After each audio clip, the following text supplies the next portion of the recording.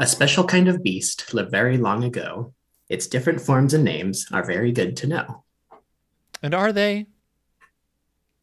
Yes. Okay. Good, good.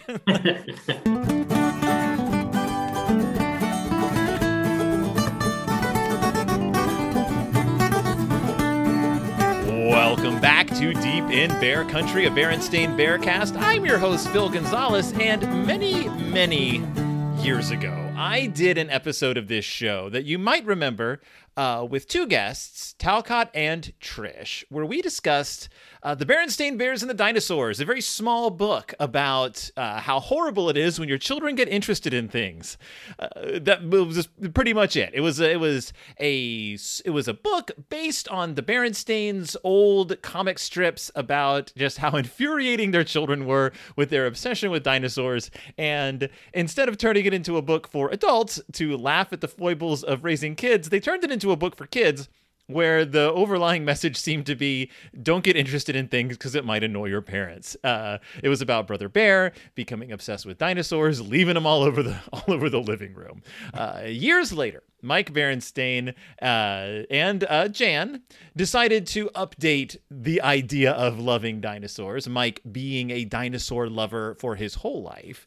And in 2012, 10 years ago, the Berenstains published The Berenstain Bears Dinosaur Dig. Now, what's funny is when that episode dropped, it was actually mentioned in a blog post that appeared online that fell into my range of vision. And as you know, if you make the mistake of mentioning the Berenstain Bears online in any capacity and I catch a whiff of it, I'm going to have you on the show. And so the author of that blog post, who reviewed this book, is joining me here today. So, ladies and gentlemen, and we'll get into what the blog's about because it's the most fascinating thing in the world.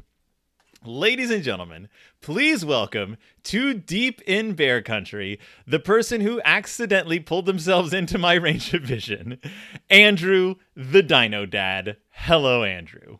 Yeah, good to be here. Good to have you. So, you have a blog called Dino Dad Reviews. Mm-hmm. And what is this and how did it all start? I've always been obsessed with dinosaurs my whole life, as far back as I can remember. And, I'm just one of those kids that was always picking up books from the library and just absorbing stuff like a sponge and annoying my friends and families with unsolicited dinosaur facts. This is the best kind of dinosaur facts. Exactly. At least I think so. But, it was around 4 or 5 years ago that I randomly discovered a book called I Am Not a Dinosaur at my local library. And it was just, I don't know, it just felt like a bit of a revelation in children's dinosaur literature. Yeah. It was just very well written, very, just succinct, got its message across really well. And I was just ranting to my wife about how good it was. And she basically came up with the idea for the blogs. Like, you should just write about that, tell people all about it. And so that's basically how that started. I got the web domain at like 2018 thereabouts. Yeah. And have just been posting reviews intermittently ever since. So you review books about dinosaurs that are aimed at kids. Mostly, yeah. And you sort of comment on how accurate they are, how actually educational they may or may not be. Yeah. And it's one of those funny things, going through your reviews, it's amazing just how ideas about dinosaurs sort of solidified in the public mind, and they are very slow to change when it comes to educational material about dinosaurs. Very much so. Yeah. And, I haven't even done that many books that I would consider outright bad or from that long ago either. So, and even just in the relatively narrow stretch that I have, here's my son saying hi. Hello. So even just with that, you can really get a sense of how much things have changed over time. Well, what's fascinating about that is because Mike has been writing about dinosaurs since the early Mhm. 80s, basically, Yeah. and illustrating books about dinosaurs since the early Mhm. 80s. You get to watch him go through the progression of Yeah, education, that's really learning more interesting. himself about the way Mhm. dinosaurs were, and changing his art style and his narrative style to fit that. On that, it's very interesting in how, like, the first book, he doesn't even necessarily seem to have a clear grasp on what a dinosaur even is. Uh-huh. There's several creatures explicitly mentioned in the earlier book that I talked about that are not, in fact, dinosaurs, like Pteranodon and Dimetrodon and things like that. Yeah, growing up, it was the Dimetrodon when I was a Uh-huh. kid that we would love to throw back at our friends that this isn't an Exactly. actual Yeah. dinosaur. There was a whole song about it on one of my friend's dinosaur records. Uh, That's fun. Donna Dimetrodon, and the opening lyric was, "My name is Donna Dimetrodon. I am not a dinosaur." um, They might could have that. Yeah. He finally got around to listening to the album My Yeah. Dinosaur Friends, and he was like, "Oh no, I've been wrong this entire time."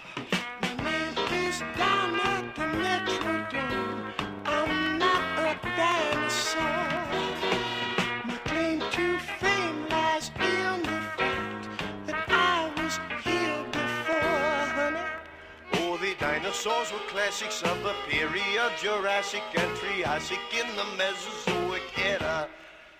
But several million years before them there appeared Dimetrodon and others that we now are quite aware of. So yeah, so you came across our little episode about the Berenstain Bears and the dinosaurs, and Yeah, I've actually been following Trish, who was one of the guests mm, for a while. She was kind of in the general ecosystem of paleo blogs right. in like about 10 years ago or so. So that's kind of how I ended up following her. And I just saw her post on her blog one day about the episode and decided to give it a listen. And that's how I discovered you guys. And the And and figured then I should probably review this on my blog as well. Yeah, so as I noted in the intro, the original book was not very much about dinosaurs. It was about Yeah. dinosaurs. It could have been about any toy, and it would have. Hmm. So it was a shame that they called it Berenstain Bears and the Yeah. Dinosaurs. And in Uh, fact, didn't they basically just recycle the plot of that one for there was the scary dream or the nightmare or something like that? oh, the Bad The Dream. bad Yeah. dream. There we go. Yeah. Yes. Anything where it's just like, ugh, my kids are excited about something. Uh-huh. Um. So then this book comes along, 2012's The Mhm. Berenstain Bears Dinosaur Dig, and it covers some of the same ground. Mhm. But this is an actual story with an attempt to actually educate about dinosaurs. Mhm. Going so far as to introduce dinosaurs to kids who would not enter the pop cultural zeitgeist until the Jurassic World series. Yeah. Yeah. So why don't you just tell us a little bit about what the Dinosaur Dig is all about? Well, it opens with a brother and sister getting very into dinosaurs, Yeah. much like me, checking out everything they can find at the library. Uh, but rather than it spiraling into this sort of negative, I don't want to call it, feedback loop is the wrong term, but anyway, instead of spiraling into bad dreams and stuff like that, Right. this time Mama and Papa Bear actually decide to encourage their kids' new interest, and they take them to the museum with Professor Actual Factual. Good old actual factual. Yeah, I always feel like I need to say it in like a stereotypical nerdy sort of sound, like Actual Factual. But But before no, they even we, get to we the love museum, them though. before they even What? get to the museum, they've covered a few dinosaurs, like with their pronunciation and everything.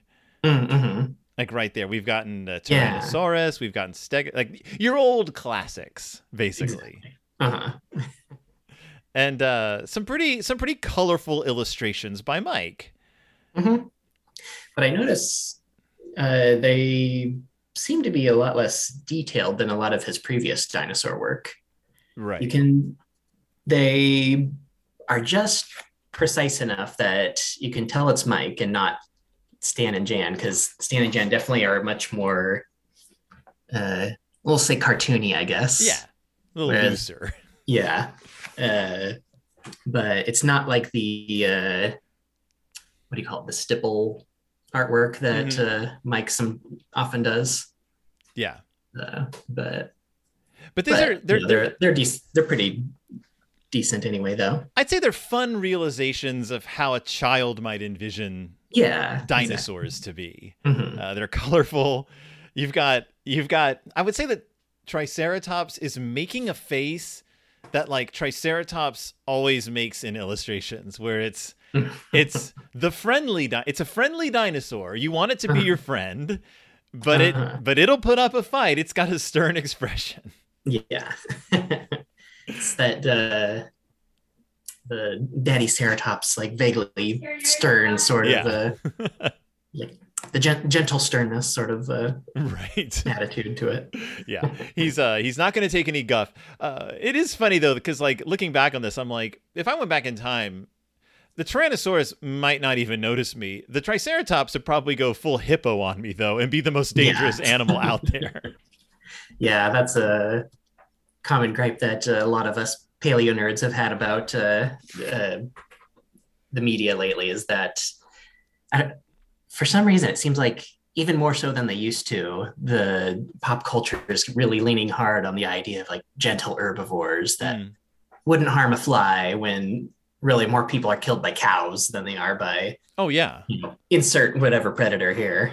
And of course the annual argument about what did the Tyrannosaurus actually act like. I think I was just reading the other day about they're trying to determine like which way its arms actually faced. Like there's debate about the position of the arms. Like, yeah, if you think of like the classic, like, bunny-handed look, they're saying that that probably would have broken its wrists if it was holding it that way. And so they should really be oriented in more of like a clapping position like that. Next thing you know, they're going to tell us that the iguanodon's thumbs actually belonged on its nose. Like like, we were wrong. It's ridiculous. We thought these were its thumbs. They brought the Brontosaurus back, so you never know. Yeah, we'll get to that. We've got Mike doing the dinosaur course correction in this. That was then immediately course corrected back. So Stegosaurus, we've got my childhood favorite, the Allosaurus, who had the best song on that dinosaur record, by the way. Some people call me Allosaurus. I'm 35 feet long. I have sharp claws and knife-like teeth, and you may think I am wrong. But oh, how I love Brontosaurus, for dinner, breakfast, or lunch. For snacks, I prefer Stegosaurus, or a Trachodon tail to munch. Munch, munch, munch, munch, munch, munch, munch, munch. Doesn't that sound good for lunch? I definitely missed out. I never actually listened to that one. I've only listened to a couple like in my older age. Yeah. I know of the Stegosaurus one, mostly Classic. because everybody makes fun of it for ending with "I'm put together wrong." The most dour dinosaur song ever written. My name is Stegosaurus. I'm a funny looking dinosaur. For on my back are many bony plates, and on my tail there's more.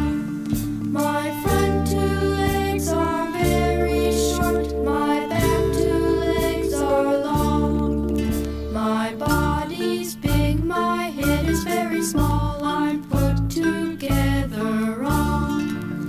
It's like the writers of the song were like, what's the one thing that stands out about the Stegosaurus? And they're like, it's low self-esteem. If children take nothing else away from this record, let them know that the Stegosaurus thought poorly of itself. Yeah, it's like the prehistoric Eeyore. Now, the Allosaurus song was like dad rock anthem about how awesome the That Allosaurus sounds fun, actually. Well, because the Tyrannosaurus was like, untouchable. It was the king. Yeah. But the Allosaurus was like, you could get down and dirty with the Allosaurus. Yeah. I don't know. I'm a Allosaurus fan for life. So yeah, for sure. It's like the sports car to the T-Rex's monster truck. Exactly. You're probably not going to drive a monster truck any point in your life, but there's a good chance you get in a sports car. Exactly. And a lot more dangerous anyway. Yeah, exactly. So you said they go to visit Actual Factual at the Bearsonian Museum. The museum, remember, that does everything. It's a museum of everything, and it's run by one guy. Dr. Brown style. It's like the student of all sciences. Yes. Who has time for everything. So including giving all the tours himself. Yeah. Yes, he's a docent. he is a paleontologist. He's everything. So they go visit him, and there's some confusion about a basic play on words where he says, "I see you two cubs have been bitten by the dinosaur bug," and he blows their mind. Yeah, I love Sister with the old thought bubbles, like literal little dinosaur bug. Yeah. And it's an insect with a triceratops head, essentially, and a compound eye, which is fascinating. So yeah, and Actual Factual's like, hey, you like dinosaurs so much? Well, wouldn't you know it? In the backyard is Yeah, we've got this giant quarry with dozens of fossils just all put together already, just sticking out of the ground. Yeah. So how often? My question for you, as a dinosaur aficionado, how often are we in the situation where a massive dinosaur excavation occurs on museum grounds? Literally, the only time I've ever heard of that is when they actually build the museum over the dig site itself. Right. Like the La Brea tar pit style. It's like, there's so much stuff here, we might as well just put a roof over it and call it a day. So we actually see that Actual Factual has finally, I guess, hired some people to help out. These could be grad students for all I know. Is there any other time that we actually see other staff members at the museum other than this book? I think like Gus, he's like the handy bear. I think that's it. Yeah, man. I'm surprised Ferdy Factual isn't down in the pit. So. Oh, I forgot about him. Yeah. Yeah. Like his nephew, right? Mm-hmm. His little lookalike nephew, who's like a little hipster. So they actually have in the back lot of the Bearsonian, there's a huge dig going on. And what are they excavating? Well, they've got all sorts of things, but the thing that really stands out is they have found, quote unquote, the first Spinosaurus skeleton in this area, which, as I wrote on my blog, that would indeed be a first since, as best as we can tell, Bear Country is more or less just the USA somewhere. Yeah. But, Spinosaurus is actually an Egyptian dinosaur. Just sort of North Africa maybe, but yeah, that's basically an ocean away. So, of course, as I like to speculate, Bear World is similar to Earth, but it's not the same planet. The history is different, which means that somewhere in prehistoric time, the Spinosaurus made its way.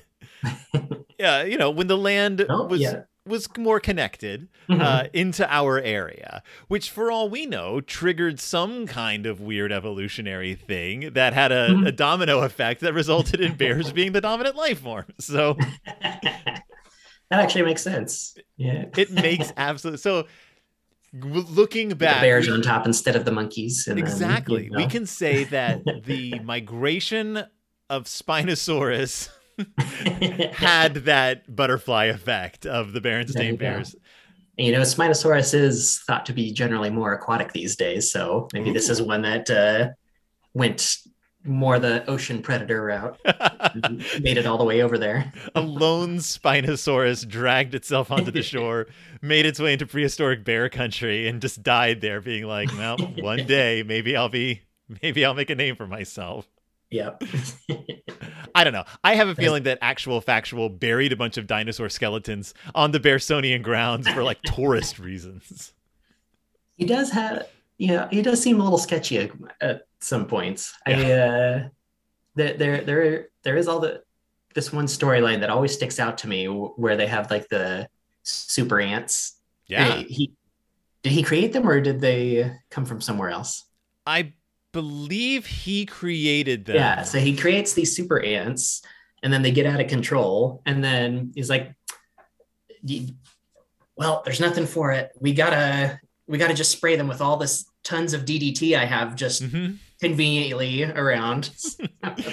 What were you doing with all this stuff in the first place? There was a book where Actual Factual invented a robot that gained not sentience, but pretty close, but was so violent that he had to destroy it, but he still buried it in a grave on the Bearsonian land.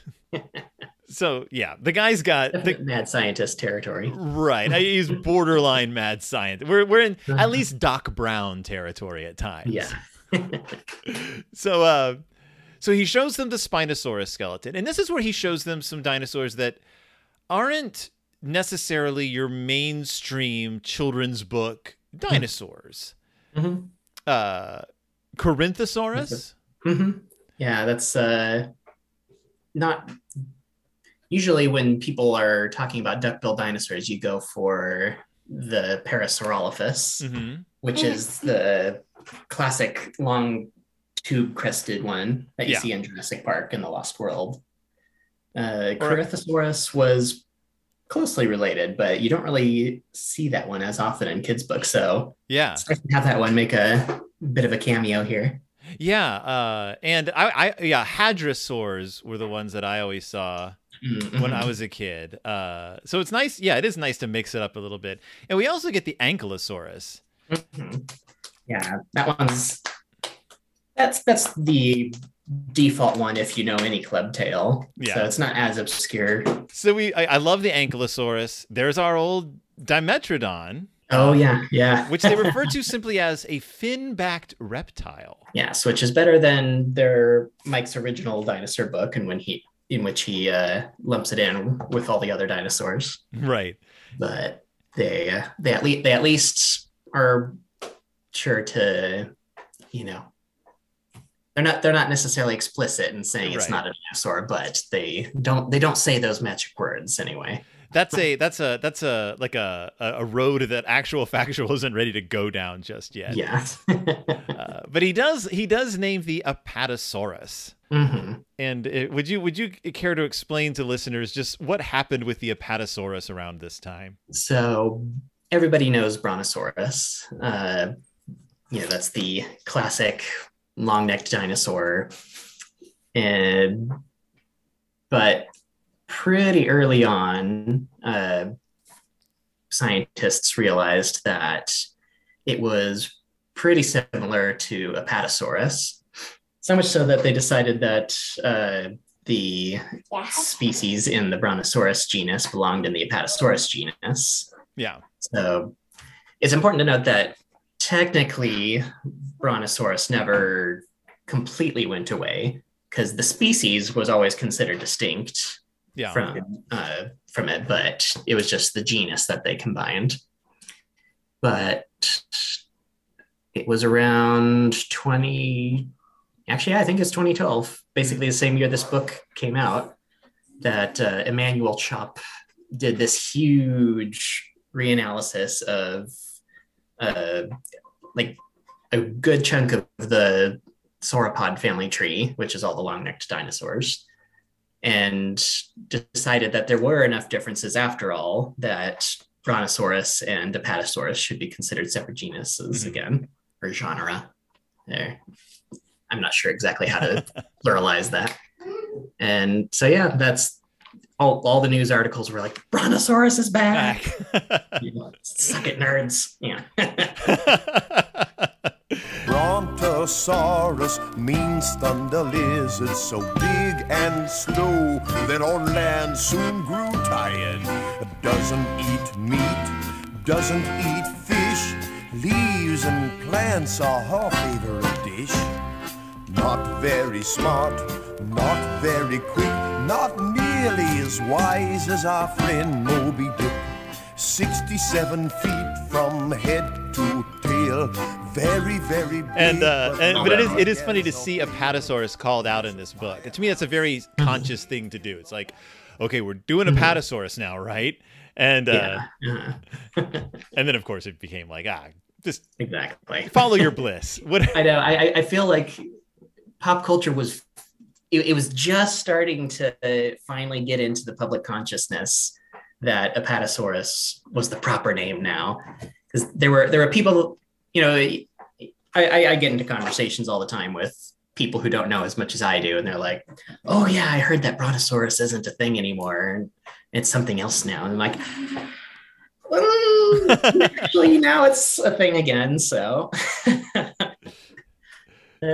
so we've the back and forth of science, you know. Yeah, of course. Like, and with dinosaurs, as they say, like with dinosaurs, like you could fill so many books with everything we learn about dinosaurs every year. Like it's just totally, yeah. These and are I have entire shelves of books, not just the kids stuff, but you know, adult oriented books as well. Yeah, so they're creatures we've never observed, that we only know about from what little evidence remains of them. Yeah. It's this window to the mysterious past. It's like, you know, dragons and monsters, everything that excites the imagination, except, you know, these ones were real. Right. So we got everyone's favorite, the pterodactyl. It's flying up above. But then Jurassic World's own Mosasaurus. A dinosaur that at this point was not in the public consciousness, but in a couple of years was going to be as the, I guess it's just mostly a button gag in all those movies. Like, it jumps out of the water and it grabs whatever at the end of every film. It's their little, it's basically a stinger at the end of Jurassic World, and then it's just kind of a little thing to get the adrenaline pumping at the beginning of the other movies. Yeah. And of course, all these animals died right next to each other at around the same time on the same day, it looks like, because they're all being dug up right next to each other in this quarry. I guess I don't know how. Probably just had some sort of family plot or something like that. It's like it's a communal graveyard being used ever since the Permian, apparently, since there's Dimetrodon in there. Like they're having a meeting and the meteor hit, I guess, is how this all worked out. Because some gorgeous cartoony illustrations of skeletons, though. Like, I've always been impressed with their skeletons. He definitely had that definitely shows off Mike's commitment to detail there. Yeah. The pterodactyl died and was fossilized mid-flight. I want to point out, flapping wings and everything. Yeah, must have got caught in one of those sky tar pits. It's just It's not the classic like turned in on itself skeleton of a dead flying dinosaur. Like the death pose. Yeah. Also, that looks kind of like a small Mosasaurus, but I could be wrong.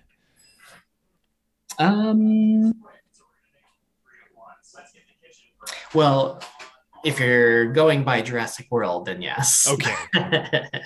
That was much larger than the actual size. Oh, that's good to know. So the one in the book is actually definitely a large one. I mean, part of it's off the page, of course. But just eyeballing it, I would say there's maybe a few specimens that we know of that would possibly be bigger than that. Okay. But that's pretty close to standard full-grown size, I would say. Relative to the size of the bears there. Well, good. I'm glad that actual factual bought, I guess, a legitimate Mosasaurus skeleton. I do want to point out that it is bigger and more ferocious than any shark that ever swam the seas, which seems to be a... Can we say that? Was it more ferocious than any shark that ever swam the seas? Yeah, I guess it depends on I don't know. How do you really measure ferociousness? I guess That'd be like finding how many skeleton. times it bites you before you die, I was gonna say, it's like finding a skeleton of a guy and being like, this guy was meaner than anyone you've ever met. I'm like, well, how do you know that? Like, yeah. And, most animals they're just kind of hanging out most of the time anyway. It's not like it's not like lions are just tearing up everything they see. Yeah, right. Yeah, they're pretty chill until they're not. Mm-hmm. I can say though, I'm pretty sure the largest mosasaurs were larger than Megalodon, which I believe is the largest shark. Well, or at least Megalodon at least ties with the whale shark, I believe. So. All right. So more or less in that range, but mosasaurs could get a little bit longer from what I remember, I believe. But they could have been bigger and nicer. We'll never know. That's true. Yeah. They could have had the temperament of Benedictine monks for all we know. So all those shark teeth were just for chopping seaweed. Right. They were passive teeth. Exactly. So actual factual helps them out of the hole, and as any good museum worker would do, he leads them right to the gift shop. Yes. Where they fill up on dinosaurs, and this is where the book begins overlapping with the original Dinosaurs book. Yes, the models just get spread all over the house, even in the fridge and on the stairways, everything. I do have to say that it might be Mama and Papa's fault for buying them 15 dinosaur toys. Yeah, that is kind of a lot to get in one go. Yeah. Although I'm definitely not one to talk myself, since I have quite a few more than that. Now, I don't know when you grew up, but for me, I grew up in the 80s, and dinosaur toys, like just the sort of just solid rubber plastic dinosaur model toys that you could just bang around, were everywhere. Like all my friends, like collecting dinosaur toys was a thing. And you would get the dinosaur erasers that had like several different models. And it was just a thing. Those. Like they weren't branded. They were just these toys that you picked up in the supermarket or wherever. And did you have any of that kind of stuff growing up? Yeah, I had plenty of those. The random like plastic and rubber ones. Yeah, a lot of the times they'd come in a big old grab bag with maybe a dozen like 2-inch long ones or something like that. And the ones with the open mouths were always kind of fun. The model would be hollow, and even the herbivores would have like the big sharp teeth, and they'd be like gaping at like a 90-degree angle. So you could hold one in each hand and do this with them. Exactly. Yeah. Slam them into each other, make them fight. And I was definitely known to actually stuff snacks down in them at some point and pretend it was stealing food from me and stuff like that. and the spikes on the Stegosaurus tail always ripped off eventually, because they got so much play. I put together wrong. But so even little Honey Bear is into these dinosaurs. You see her playing with what looks like a T-Rex. Brother's got a Spinosaurus on the stairs. There's an Ankylosaurus on the stairs. Sister's playing with a Stegosaurus. What's the dinosaur behind Sister? Okay, yeah, the Styracosaurus. One with the spiky grill. Yeah, like Triceratops, but spikier. Yes. So that was when you were a kid. Every kid knew the Triceratops, but once you got into dinosaurs, you started learning all the different ones. And and like, oh well, this is a Protoceratops. And once you move past like the big 5 or 6, that's when you really start going deep into dino nerd territory. And then we get a couple of gags straight out of the original book, straight out of the comics, which is Mama finding dinosaurs in the freezer, them gazing disdainfully at the kids. Papa's just staring at the kids taking a bath. because he's so fed up with them playing with dinosaurs. He's just like he walked into the bathroom just to be annoyed at them.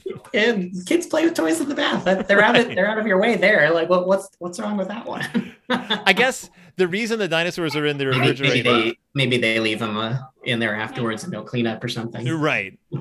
I guess the reason the dinosaurs are in the fridge is because they're made out of clay. Oh yeah. So they don't get soft. That's brother's excuse. I remember doing stuff like that with like Play-Doh and things before. Oh, definitely. My mom would be like, "You're supposed to reuse the Play-Doh afterwards, not let it get dry and hard." But unlike the original book, this book ends. It does have Papa accidentally sitting on dinosaurs. But this book ends with Papa being cool about it. Just keep him off my chair. Yeah, just setting healthy boundaries and not,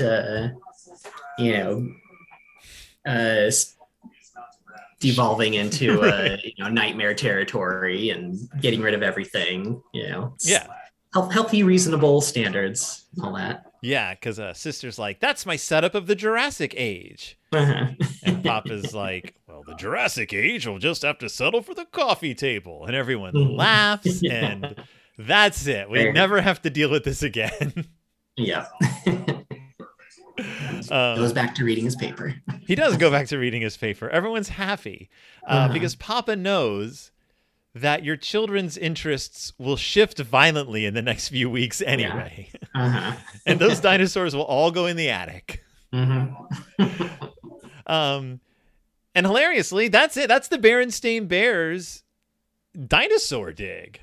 Have they done much else since that, or was that their last most recent dinosaur book? I haven't checked the list. Anyway. There might be like an I Can Read book. Oh yeah, one of like the really basic ones. Yeah, there was. Yeah, besides like the missing dinosaur bone and the dinosaurs, like they haven't done much with. It looks like there was a board book. Okay. Brother Bear Loves Dinosaurs came out in 2004. Oh, okay. It was a board book that was basically just about Brother Bear. I guess that was before this one then. Yeah. And I haven't covered it because it's expensive. So yeah. It's hard to talk about board books for very long too. Anyway, so. It truly is hard to talk about board books for very long. So you covered this book on your blog. Have your thoughts about it changed since that initial assessment, or do they remain the same? It's more or less the same, I would say. I do consider it an essential part of our book collection. Oh yeah. I have all their other dinosaur books from the Day of the Dinosaur up through their prehistoric mammal one, which that one's a fun one. Although I guess those aren't technically Berenstain Bear brand. It's just happens to be by the same people. When did Prehistoric Mammals come out? Let's see. 1988. Oh, okay. Yeah. And I think that's actually one of my favorites of their prehistoric series. It definitely holds up the most, I think. I haven't covered any of those because they're not Berenstain Bear related, but for the listeners, Stan and Jan with Mike illustrating did a series of books that covered like dinosaurs and then like animals that like lived with like around the time of the dinosaurs and then what came after the dinosaurs. I believe it was like Day of the Dinosaur. Yeah, I believe it starts with the Day of the Dinosaurs. And the Day of the Dinosaur actually has the same little poem at the beginning as Dinosaur Dig does. Oh, really? A special kind of beast lived very long ago. Its different forms and names are very good to know. Well, there you go. Yeah. And the illustrations are less cartoony. Yeah, it's very much a lot more detailed, a lot more light and shadow and everything. Yeah. And it has like that stipple type shading to it. It's like dots and cross hatches to represent the shades. Yeah. And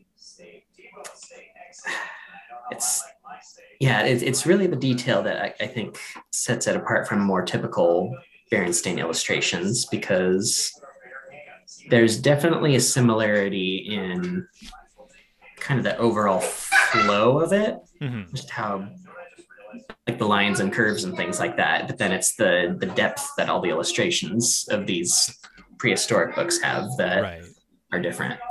And it does creep into the like the mainline Berenstain Bear books on occasion, I've noticed. Particularly the most recent incarnation of their beach vacation book. Whenever he illustrates the bird or sea life, it's suddenly, the illustrations of the animals suddenly shift into that more detailed, almost more serious sort of style. Yeah. And there's still a certain whimsy about it. So serious isn't really the right word, but not quite as goofy, I guess. Right. I will say that the dinosaur illustrations in it are biologically strange at times. There are some choices that he's made in how to portray these animals. They are abstracted at times, almost to like a medieval art style. Just like the wild expressions on some of their faces, and like there's a shot of Tyrannosaurus fighting where he's contorted into a weird position where he's fighting a Stegosaurus. Like, it's very stylized. The Brontosaurus's face, it's got these like ferociously sharp teeth, on almost weird duckbill. It's like his face. His face itself is almost like reaching out for the trees. It's like dinosaurs. His neck's, he's decided his neck is only going to go so far, and then just extended the rest of his face there. It's like a dinosaur you would see if it was like on the Bayeux Tapestry. It's like, that's a very good way of putting it. It's wild illustrations, but these are charming books. These are, and it is important. As you mentioned, like the Berenstains, there's just this history with dinosaurs, and I think that's Mike loves drawing nature, and you can always tell from like the attention to detail he puts into things. He loves drawing dinosaurs. He loves drawing. I mean, he did a whole series on like fantasy characters. Like he's just I don't think I've seen those ones. He did a series of hardbacks on like wizards and like fantasy creatures. They're like a large format hardback books that are hard to find. Because they didn't sell very well. If you ever want to see, if you ever go to his house and you go into his basement, he's just got boxes of these things. And as I've mentioned on the show, he could destroy the collector's market simply by releasing into the wild all of the rare books he's just got hundreds of. Wow. It's very funny. And he's like, I don't know, I guess no one wanted these books. And we were just like, you could stop working and just sell these books to collectors because of the amount of people who want. I'm sure there's a market for it now. But that's the Berenstain Bears Dinosaur Dig by Jan and Mike Berenstain from 2012. I like it. I think it's charming. I think it's a charming book. I do too. Yeah. I like. And if that is the last dinosaur book they do, that's a decent one to go out on. Yeah. It updates some of the information that they got wrong in the past, and my kid's laughing in the background. It's fitting that there's children in the background where you are Dino Dad. I mean, I'm the Dino Dad, and we're talking about one of the most iconic kid series of all time. So if you're discussing children's stuff, there should be a TV in the background. There should be kids running around. I hope that doesn't mess with the audio too much. Nothing can mess with the audio of this show, because this is a show where adults discuss the Berenstain Bears. It's already on iffy ground. But if people are looking for your blog, and I'm sure they will be, where can they find it? Well, I blog at dinodadreviews.com, and you can also follow me at dinodadreviews on Instagram and Twitter. I try to advertise all my most recent reviews there. So if you don't necessarily keep up with the blogosphere that in the more traditional subscription sort of way, Yeah. you can always, see my most recent posts there as well. Yeah. And you've got some good books in the last few entries. Yeah. I've discovered all sorts of stuff I didn't I didn't know was out there. So Yeah. I almost feel like I should seek out bad stuff just to balance out, because I feel like I'm sometimes it feels like I'm just cheerleading all these cool things that I find, which, that's, I'd rather talk about good stuff than bad stuff, though. I was gonna say, like, there are enough places online where people are trashing things that aren't good. Yeah. I love meeting someone who just loves to talk about awesome things that they like. Because for me, like, even there's not enough of that, really. Like, even the bad Berenstain Bears books, the ones that aren't that successful, I still just love the fact that they exist and that the Berenstains have just thrown themselves into this decades-long project that is just going on forever. Well, I mean, I don't know what else to say, but Andrew, thank you so much for joining me. Thanks for having me on. This is actually my first, on air interview. So you could have fooled me. You acquitted yourself wonderfully. Thank you.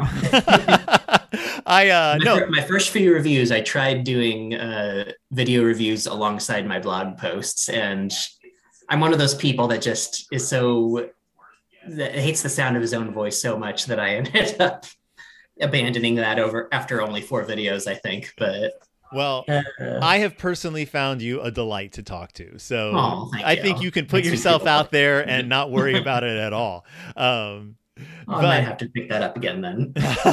Go for it. And I hope people go and visit your site. It's great. I love your writing. I'm so glad that when I asked you to do the show, you were like, okay.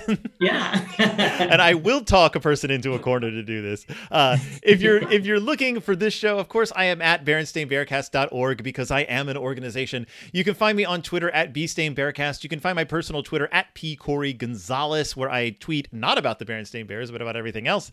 I have another podcast called It's Del Toro Time that I do with my older daughter, where we discuss the movies of Guillermo del Toro and all of his influences. We just did The Fly, and we are about to do My Neighbor Totoro. So, or that may have dropped by the time this comes out. I don't know. But so check it out. Thanks for joining me. Thank you again, Andrew. And I will see you all next time, deep in Bear Country.